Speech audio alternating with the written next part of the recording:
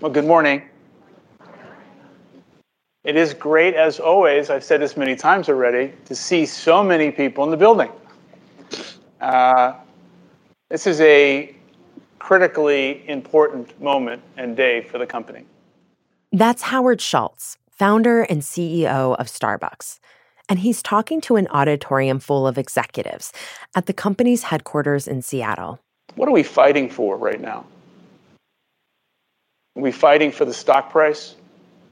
God forbid. Are we fighting for comps for the stores? No. Let me tell you what we're fighting for.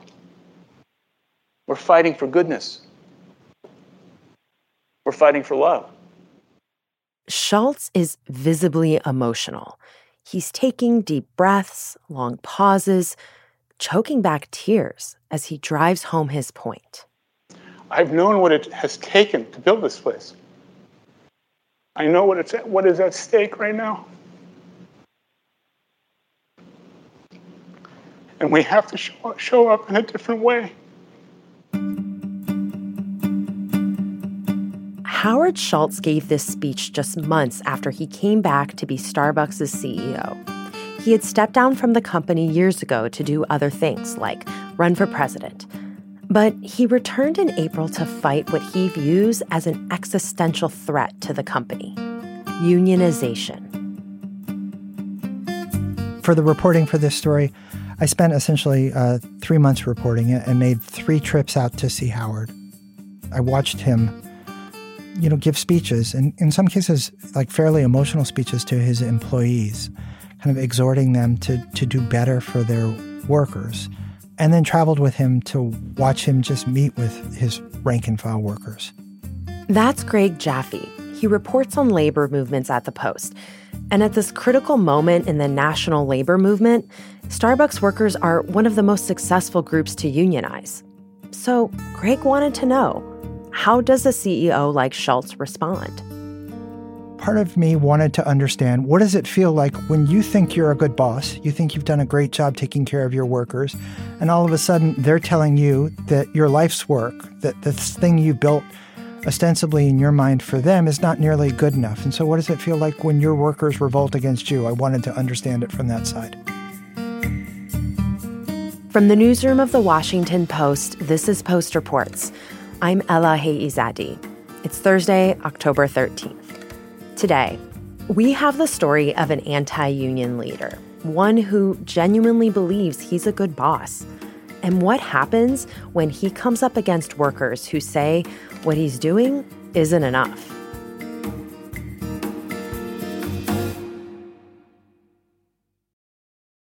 Tell me a little bit about what it's like to work at Starbucks, and specifically like the unionizing efforts so far at Starbucks. Has it been successful? Can you describe what that success looks like, and what is it about that workforce that might make it or not make it right for unionization? Yeah, so it's been really successful by many measures. I mean, it's the most successful unionization effort in America right now. And there's nothing really like it in American history in terms of a national unionization movement. Starbucks workers in upstate New York who voted to unionize for the first time in the face of strong opposition from management. The latest sign that unions may be making a comeback. Since December 2021, there have been about 250, and that's a ton. Howard Schultz will say it's not very much at all. We have 9,000 stores in the U.S. It's a tiny percentage of the stores. But in terms of unions, which have been flat on their back since, the 1980s or 90s and losing people, this is a big, exciting thing. As to why Starbucks workers, I think part of it is that they tend to hire a more liberal, progressive group. They tend to be younger, and they tend to be a little bit more educated and have more time to do this kind of thing, to throw themselves into it. And so Howard Schultz, the CEO who's very anti-union for his company, how is he responding to this movement within his company? Yeah, very emotionally would be the 2 words I use for how he's responding, almost as if it's a personal affront. So when you love something so much, you almost want to do anything to defend it, to preserve it, to enhance it, like you would for your family. And for so many people at Starbucks, this has become their family. And how personal it is. And it is very personal, especially when you have an adversary that's threatening the very essence of what you believe to be true. One of the kind of a senior guy advising the Starbucks union, which is very much of a grassroots effort, said to me, I've never met a CEO who hates unions more than he loves money. And that's Howard, I think. He hates unions more than he loves money. And for him, that I think he's essentially saying, this isn't about money for Howard. It's about his personal identity and what he's achieved in the world. And it's really hard if you're a union trying to negotiate with that, because it's very hard to compromise with that. Maybe we can just unpack that a little bit. What is it that's such a personal affront? Is it this sense that he has the self-identity as almost like a benevolent boss, and how dare you organize around asking for more when I've already treated you so well, and if you need something, you can come to me, and there's no need for this type of movement? Yeah, I think that's largely it. I'm a good person. How dare you tell me I'm not a good person? I love this place so much, and it's so deeply rooted in me, and I care so much about our people and their families, and I just want to do everything I can to try and ensure the fact that we fix the problems and address the needs and reinvent the company. And it was Starbucks has been very generous with regard to workers' benefits over the years. From the very beginning, it was one of the first companies to offer healthcare even to part-time workers. It offers free college through Arizona State Online to all of its workers who work more than 20 hours a week. It has a stock option plan for people who work over 20 hours a week. It's been very generous, especially to early on Starbucks workers. You know, people were buying houses, making down payments on college, all sorts of things with that stock option program. So he had a reputation as being a very liberal, progressive, generous boss. And yeah, for Howard, I think it's emotional. I did all this stuff for you. No one asked me to do this. I did it out of the goodness of my heart. And now you're telling me I'm not a good person. We have viewed our people not as an expense on the income statement. We have viewed our people as a valuable contributor to the growth and success of the company, and have tried our best to provide benefits and resources that did not exist as a result of trying to achieve the fragile balance between profitability and satisfying the needs of our people. And some of it's his own personal identity. You know, he talks about his childhood growing up and, you know, talks about how his father was treated by employers and how the family struggled with poverty because his father broke his leg on the job. The family didn't have health insurance. The employers cut him loose. And he felt like his father was sort of broken both emotionally and financially by these cruel employers. So much of the canvas of Starbucks, in so many ways, has been based on my own life story. Right. And providing health insurance is directly linked to growing up in a family that did not have health insurance. Right. So I've been so blessed to come from a place where the odds were so low to get to access to the promise of the country. And so, yes, I mean, I've tried my whole career to create a opportunity for people at Starbucks to improve and enhance their lives, no doubt. And I think as he built his company, I think he's working out some of his own childhood issues. Yeah, and it's like maybe in the case of his father's situation, a union could have been very beneficial and needed, but he's viewing it as, look, this is almost like my company is my family, and I'm providing for you and taking care for you. I said that exact thing to him. I said, Howard, you know, a lot of the union folks say if your father had been unionized, he probably would have had health insurance. Oh. And he says, yeah, my dad needed a union because his employers were bad people, but I'm not. So what did he do when the unionizing effort started at Starbucks? Was he there already? So no, he wasn't there, and this is interesting. So Howard leaves Starbucks in 2018 to run for the presidency. I am seriously thinking of running for president. I will run as a centrist independent. He's running his family foundation and doesn't plan to come back. I think he starts to get worried when he sees some of these unionization efforts start in Buffalo. The CEO at the time is a guy named Kevin Johnson, who's a former Microsoft executive, who Howard, handpicked for this role when he left. And I think Howard becomes increasingly frustrated as this unionization effort starts to kick off initially in Buffalo in August 2021, that Kevin doesn't go out there to stop it. Howard goes out there twice, once to talk to managers and once to sort of tell the story of Starbucks in a speech to essentially all the baristas in Buffalo in a big hotel ballroom. That I think, I don't know if he would say it, but a speech that doesn't go over well with it. He talks about the shame of growing up poor, the shame of poverty, when my father couldn't provide for us and we had to rely on charities in Brooklyn where I was growing up. I experienced at the age of 7 the imprinting, the shame, the vulnerability, the embarrassment of a family that was really destitute. So much so that many charitable philanthropic organizations over the course of a year were delivering food to our small 2-bedroom apartment in the projects.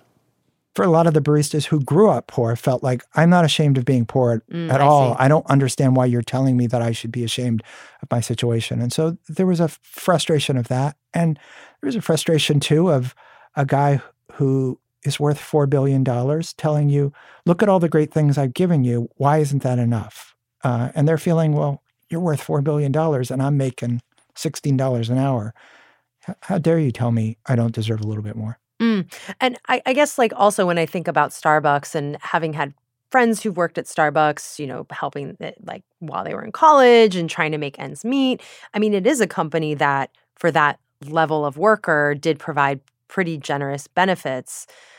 But is the idea from these workers what's changed, or has it never been enough, I guess? Yeah, no, I think there's a feeling that it hasn't kept up as much as it should have. Starbucks, you're told that you're partners. You're told that, that's the word they use for their employees. They're not associates. They're not baristas. They're partners. And so you have certain expectations. And when those expectations aren't being met, I think you feel like, okay, this is my time to stand up. You feel you're owed something. Like sold false goods almost.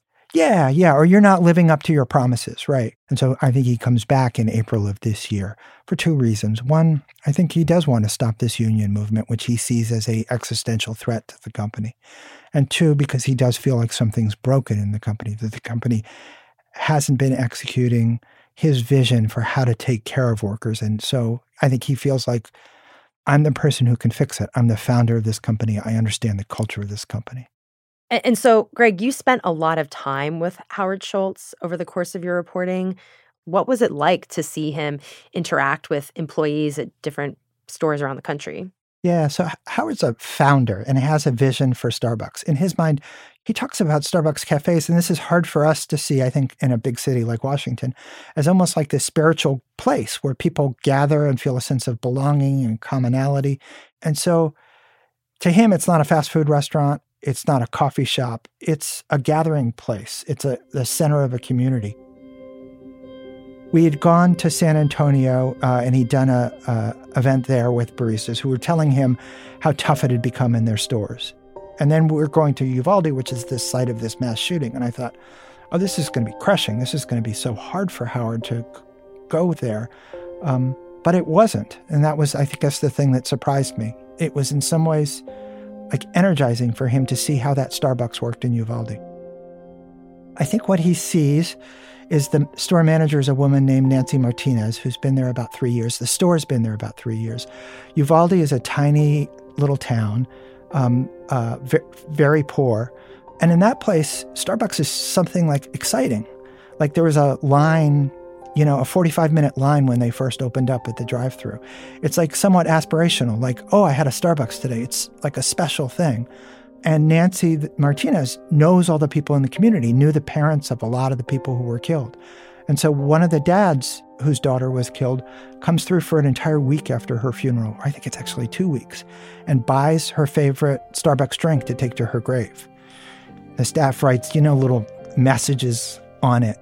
And I noticed reading through the obits of a lot of the kids, I think at least 3 or 4 kids, their parents put their favorite Starbucks drink in the obit.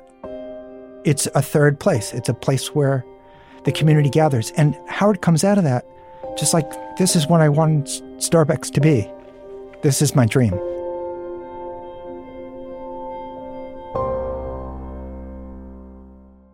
Yeah, seeing how this place that he helped create had such an important place in people's lives, or that it just even had a place, and that in this tragic moment it was maybe providing a sense of solace and comfort. Yeah, exactly, to people. Right, making them feel a little bit better. And then the question becomes, and the union will say this, and they're not entirely wrong. They'll say, well, is it Starbucks that's providing this, or is it Nancy Martinez? Maybe Nancy Martinez, the store manager who's from this area, or her husband's from this area. This is what happens in small towns. And Nancy Martinez is a good person, but that doesn't mean Starbucks is a good company. After the break, how Howard Schultz tried to win over employees and stop the union. We'll be right back.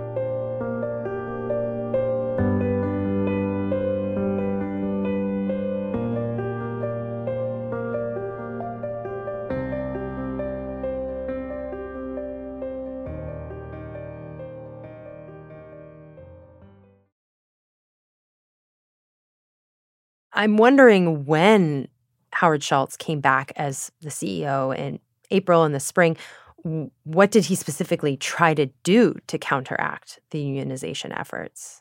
It's both some hard things and some soft things. He starts on this listening tour of the country where he goes and essentially asks baristas to tell me about your life. Tell me about the worst days that you're having in these stores, and tell me what you need to have a more stable life. What do you need to have a sort of a ladder to the middle class and the American dream? And let's help build that ladder together for you. Let's help improve these stores. So on the one hand, I think that's a big push of what he does. He calls it reinventing Starbucks. The other thing that Starbucks does is it really cracks down on the union. You know, the union has said upwards of 100 of its people have been fired, which is a lot. Can they do that?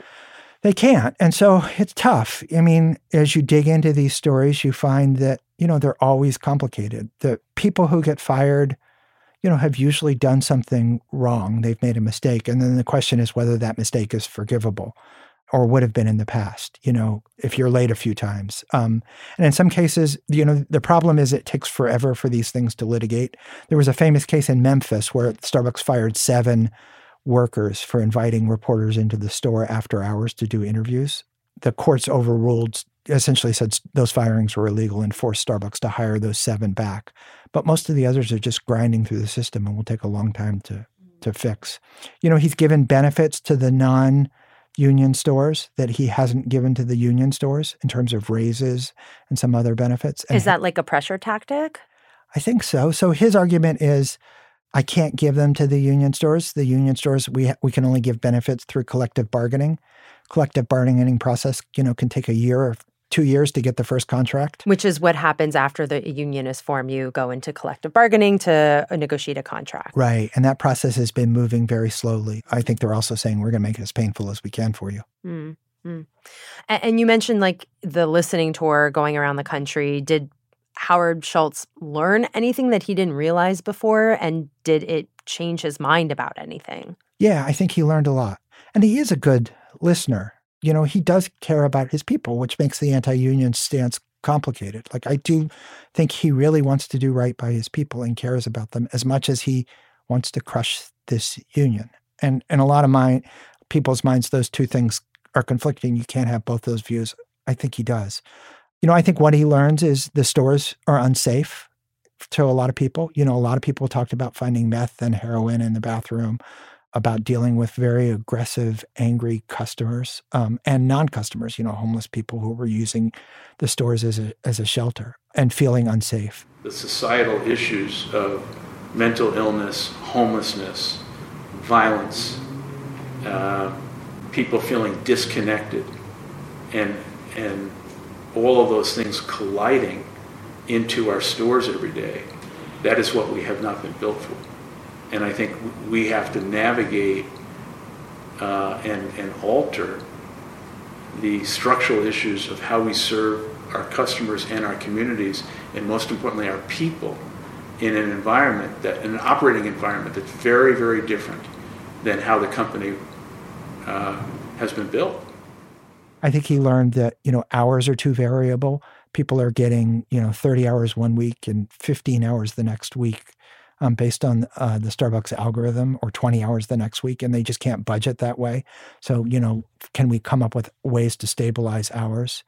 They learned, a lot of his students, despite the free college, are saddled with college debt. Can we help them in that way? I think he learned a raft of things about them. I think he also learned, too, that more broadly, that there's just a lack of trust and frustration with institutions in America, and that has to do with government, but it also has to do with Starbucks. So when Starbucks says something, its workers don't trust it or believe it in the way that they used to. And what do the union organizers, have to say about Schultz's efforts, and how have they reacted to his campaign? And what does this pushback look like? Like, are people physically protesting, or what have you sort of seen? Yeah, so there's been a lot of stores that have been picketing, both because of the union busting, the firings. They'll go on short strikes for 2 to 3 days, 4 days here and there. So, we understand trying to get us to standards, but the new techniques that you are implementing consist of a unilateral change as well. Those were not negotiated, those were not bargained for, those need to stop. They do these things that Starbucks really hates, called marches on the bosses. They'll march on their store manager, essentially stand in front of their store manager and read a letter laying out their demands and their complaints with regard to Starbucks in the cafe. So, we demand you stop cutting or changing our hours. I feel like that's we also demand you accept our It's gotten very contentious. I think Starbucks will say, too, and Howard has this view that I found really puzzling. I've spent a lot of time in a lot of these stores with a lot of these unionized workers, and it's always struck me that it's a very grassroots effort. It's somebody's hours were cut, people are having trouble making a living, they get upset, they're frustrated, they call the union. Howard and Starbucks has this view of it as that these are professional agitators who've infiltrated their company. And we've got many, many so-called competitors that are every single day trying to intercept the traffic, trying to get our customers. And now we have a group, an organization, trying to take our people. And I would imagine that's incredibly frustrating and insulting to those who are organizing from the grassroots, to the suggestion that they were somehow influenced, or that it's not even people who make up the company, it's outsiders who are doing this. Right, you're not a real employee, you're an activist. Mm-hmm. Yeah, I think it is insulting to them. But I understand why it happens too. It feels like I'm trying so hard for these people. How are they not listening? Have Howard's efforts to stop unionization in Starbucks stores worked? Yes, I think they are working. I think the raises, particularly the notion that raises and benefits are going to the non-union stores but not going to the union stores, have slowed things down. I think the firings have slowed things down. Whether, Starbucks says we haven't fired anyone for union activity, and I guess we can debate that endlessly. But whether it's true or not, there's the perception that you can get fired for union activity is out there, and I think that's dissuaded people from unionizing. So the number of stores filing for elections has slowed. It's gone from 71 at its peak in March. I think for September, this last month, I think it's 10. I mean, but they're still unionizing. It hasn't stopped everything completely, right? Yeah, but, they need leverage to get a contract. And so after a year, the way this works, a year after the election, workers can petition to decertify the union, essentially to dissolve it. And so, the union's in a race to get as many stores as they can, as much leverage as they can, to force Starbucks to negotiate a favorable contract for them. And I think their fear is 200 stores, 300 stores, 500 stores. I don't know what the right number is that they can start to impose some pain on Starbucks and on Howard Schultz to come to the negotiating table and to bargain a contract with them. And Greg, what was your last visit with Schultz like? So the last visit, I was there for what they call their Investor Day. Good morning. It's great to see you all. It's truly going to be a seminal day in the history of Starbucks Coffee Company. Which was a big day about the sort of the reinvention of the company. You know, essentially announcing, I've been on the road for the last 5 months. Here's what I've learned. Here's how the company's changing. Now, there's one difference between today and years past, and that is the strength of the equity of the brand and the demand that exists for Starbucks coffee all over the world. So it was to introduce the changes he'd made to the company, introduce their expansion plans. I think Howard wants to return the company to very aggressive growth, both in the U.S. and overseas. So, and I think he comes away from it energized, feeling like the phrase he used was, it's a seminal day, we've returned the soul of the company. And I think by that he meant, you know, the previous leadership that he had replaced, he felt like hadn't done a good job of listening and taking care of the employees. And he now listened to them. They were doing things to take care of the employees, that he had restored the soul of the company and the culture of the company. When I spoke with him, I pushed him a little bit on the firings and whether, you know, his anti-union rhetoric had convinced managers to crack down on baristas.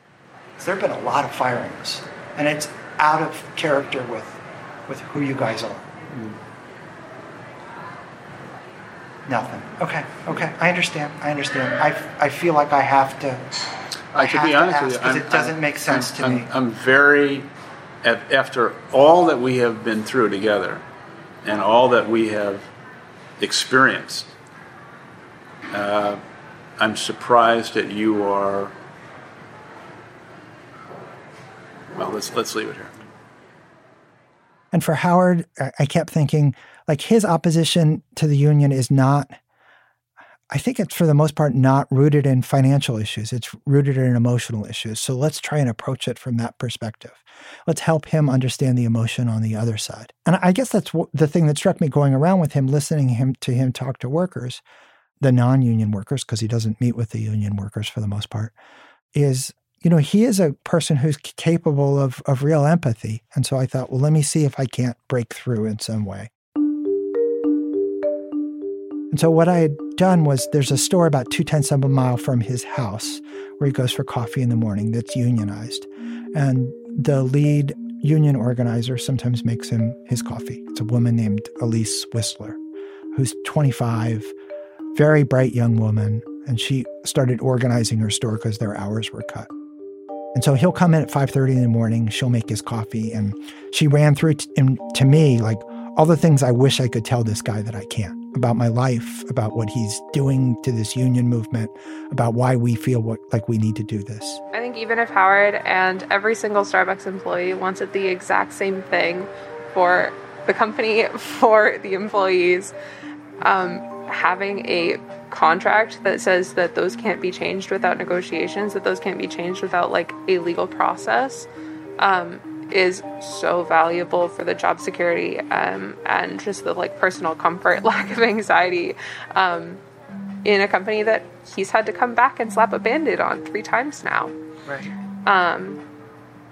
Having that written in Sharpie instead of in pencil. Right. Yeah, having instead of trust. Yeah. Not necessarily just depending on trust. Yeah. And the anger she feels. I mean, because, you know, Howard lives in a $21 million house, a half mile, 0.2 of a mile from this place where she's working, struggling to pay her bills. She's got a second job, pet sitting 40 hours a month to pay her rent. Mm-hmm. And here's a guy who's giving raises to non-union workers, but is not giving raises to her, or some of these raises to her and her coworkers. Like, she feels partially out of spite for what she sees as a legal decision that they made. And so I ran through to him and I tried to say, hey, you know, can you understand when you go in your coffee in the morning to get your coffee, what this person feels like? So I went to Madison Park and talked to the Elise Whistler, who's the lead organizer at that store. She's a 2.5-year partner. She's made you coffee on a number of occasions. And I think what she said to me is, she's like, it makes me so angry that we're being denied these raises. That we've waived the right to bargain on them. The NLRB has said we should get them. And just to clarify, the NLRB is the National Labor Relations Board, and they're kind of the referee for when you have labor disputes between companies like Starbucks and Starbucks Workers United, the union. And with the inflation and the pressures we're under, she said, when Howard comes in the store and I'm making him his coffee, I want to say, how can you do this to me and to my colleagues? We made a decision that's protected by law, and we're being punished for it. And the word she uses, it feels petty and cruel to her. Mm-hmm. And I guess I would wonder what your thinking is on that, because it just doesn't make sense with the rest of what you do. I appreciate the question, and I think our relationship going back months now has been one I've tried to be as forthcoming, honest, and sincere as I possibly can on so many different... You have been. You answer my questions and you listen. Yeah. This is not a question I'm going to answer. We're following what we believe to be the law. And I just think that's factually incorrect. Yeah. On this one. Yeah. On this one, just to be brutally honest. I mean, they've waived the right. The NLRB has said you're in violation of the law by doing it. Not just the regional office. In fact, the head of the NLRB, although not officially, has weighed in on it in a Guardian interview. Yeah. It just seems, as she'll say, look, I'm making $17.86 an hour at this job. Howard's living 0.2 of a mile down the street in a $21 million mansion. How can he do this to me? I think we're not going to go there. Okay. I just couldn't get him to see it that way. I think he sees them as either activists or people who are manipulated by activists for the most part. And so he didn't want to talk about it. I think what he did was he shared another story with me, which is equally true, which is, he was telling me he was going into to get a coffee that morning, and one of the workers at corporate who had started off as a barista out in the country had stopped him and told him how grateful he was for Starbucks, how Starbucks had saved his life. The guy was gay and grew up in a small town in Virginia, went to work at the Starbucks and was, told him it was the first place he felt welcome. And I'm just sitting here, and so when you ask me all these other questions, I sleep well at night knowing we have done our very, very best to exceed the expectations of so many people.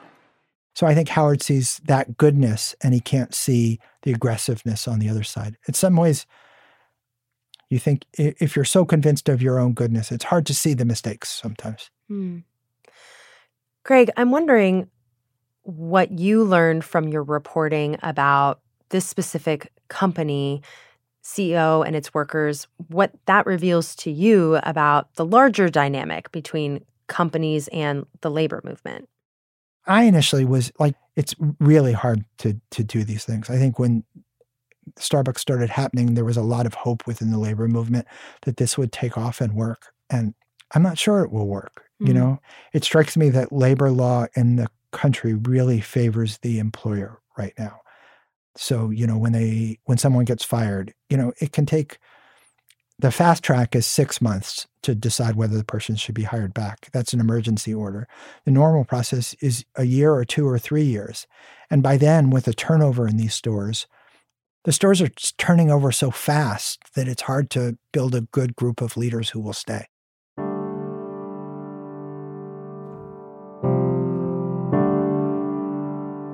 The biggest question I have is the just tell me how this ends question. Like, how it ends has real implications for the American labor movement. Like, if this fizzles out and the Starbucks baristas the Starbucks union doesn't get a contract, if it falls apart, I think it's going to be a huge setback for the American labor movement, because I think it's shown, at least in this sector of the economy, which is, the service sector, which is this massively growing sector, it's almost impossible to unionize. I think in Starbucks, we have this sort of perfect storm of circumstances. You have the pandemic coming out of that. You have a labor shortage. You have a motivated, educated, online, organized workforce with time on its hands. And if they can't make it work in this instance, I'm not sure what hope there are for other workers in this sector. And so if we're thinking about worker power and inequality and how do we rebalance it, if this doesn't work, then I guess I come away thinking that unions probably aren't a good solution to these big problems in America right now. Thanks, Greg, so much. Yeah, thank you for having me.